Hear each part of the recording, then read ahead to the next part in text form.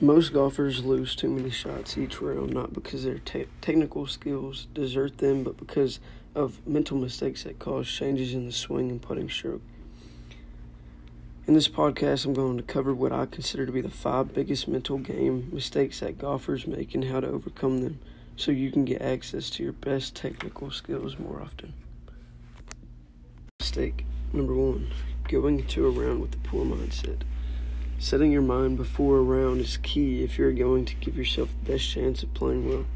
Too many golfers put pressure on themselves to play well by setting an expectation for their score and the end result of their round being not what they were expecting it to be. No 3 putts or to hit at least 50% of fairways, etc. They think that if they don't perform well and achieve their outcome goals, the round is a loss. However, all these goals do is add pressure to the player and prevent them from playing with freedom. A winner's mindset is different. Sure, they have the belief that they can perform well, but they don't put pressure on themselves to do so or to avoid mistakes. Instead, they can play with more freedom by focusing only what they can control. Their focus during each shot responses to the shot body language, self-talk, being present, etc. If they can achieve those process goals, they did all they could to maximize their chances of success. Mental mistake number 2, paralysis by overanalysis. For many golfers, a few bad shots causes them to focus more and more on their swing instead of engaging with the target, being external, and their intention for the shot. There's more focus on what the body should be doing during the swing. When this happens, tension increases and tempo and rhythm changes, meaning the sequence of the swing and the outcome of the shots become more erratic. A golfer is always better off being athletic and focusing on the intention for the shot rather than what the body has to do to hit that shot. Sure, there can be some little conscientious awarenesses of the body during the swing, but in the seconds before you start your backswing, you have to be fully engaged with the intention, not prevention of mistakes or what you need to do physically to hit the shot. It should be the shot that makes a swing, not the swing that makes a shot. Mental mistake number 3, giving negative thoughts too much power. Thoughts are constantly entering our minds every second and will quickly disappear unless we choose to focus on them. Scientists tell us that we have up to 70,000 thoughts per day, and 2/3 of them can be considered negative. We can't fully control our thoughts, but we can control our thinking.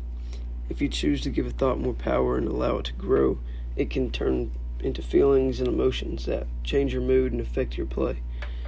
Being more aware of your thoughts and what you're focusing on. As golfers, we tend to get in our head and wonder if we have the right club, if we have the right stance, or if we're doing the right things in order for our swing to be right, or for the ball trajectory and all this other mess and stuff that we worry about that can affect your shot.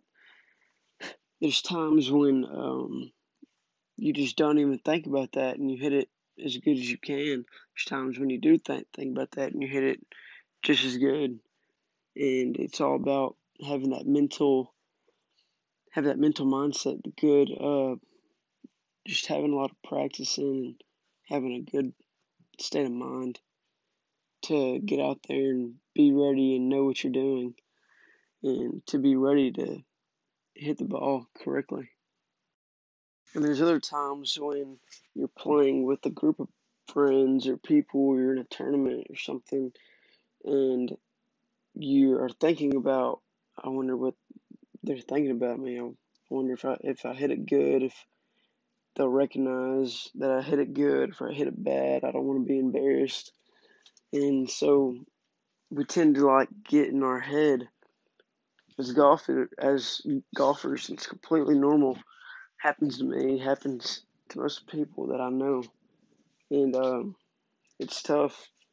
You just gotta have that good mental mindset, like I've said, and you'll really see a major improvement in your game. Another mistake that us golfers make is reacting to our mistakes or reacting to our missed shots that we seem to always take frustration out of. I prefer to think of no shots being bad shots. There's shots that are good or good enough, and then there's shots that are learning opportunities. Instead of reacting to shots you consider bad and starting to think that it's just not my day or I've lost my swing, look at them more objectively and choose to have a more neutral, constructive response.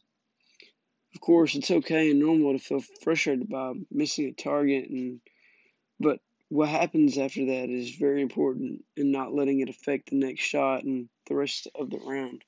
So what I kind of do is if I mess up a shot or if I mess up a swing, hit 6 inches behind the ball, and the ball goes maybe 40 yards in front of me whenever I'm trying to hit it 100 yards, I think about the next shot. I cannot let that shot affect me, and then the next shot I hit it even worse and shank it hard right, and now I really have a bad shot. But whenever I could clear up my mind and just rethink what I did wrong there, I could then hit it up on the green, maybe a foot from the hole or better, just close.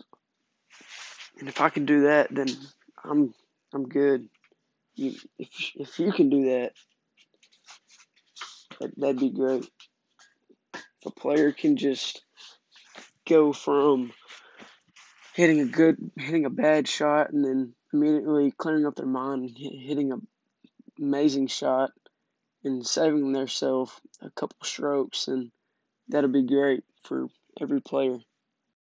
Mistake that us golfers, or bad thing that us golfers do or tend to do, is we don't have a clear intention on what we're trying to actually do. A lot of us golfers are sitting here, are in the middle of our game, and we're about to go for a shot, but we're not 100% committed to our shots. We don't know if we want to hit this as hard as we possibly can, or if we need to hit it as hard as we can, or just kind of put it up there on the green, or hit it as hard as you can and maybe go for the shot and end up a couple inches from the hole. A lot of us golfers don't have a clear intention on what we're trying to do, and that can really mess up our game. And I feel that if you had a clear intention, a lot of our strokes would be taken down by at most 10 strokes for sure. Another thing I've seen a lot of players do more often is keep a there's actually they've been selling a little scorecard called the Golf State of Mind High Performance Coaching Scorecard at your nearest like Dick's Sporting Goods or your nearest athletic type of store. And so the card is a mental game scorecard, and your process goals are full shot, short game, and putting. And I see that there's about 5 bullet points on each one of those headings, and the player just kind of writes down their score under that. But under the full shot, short game, and putting, they write 2 things that they did good, 2 things that they did bad, and 1 thing that they could improve on.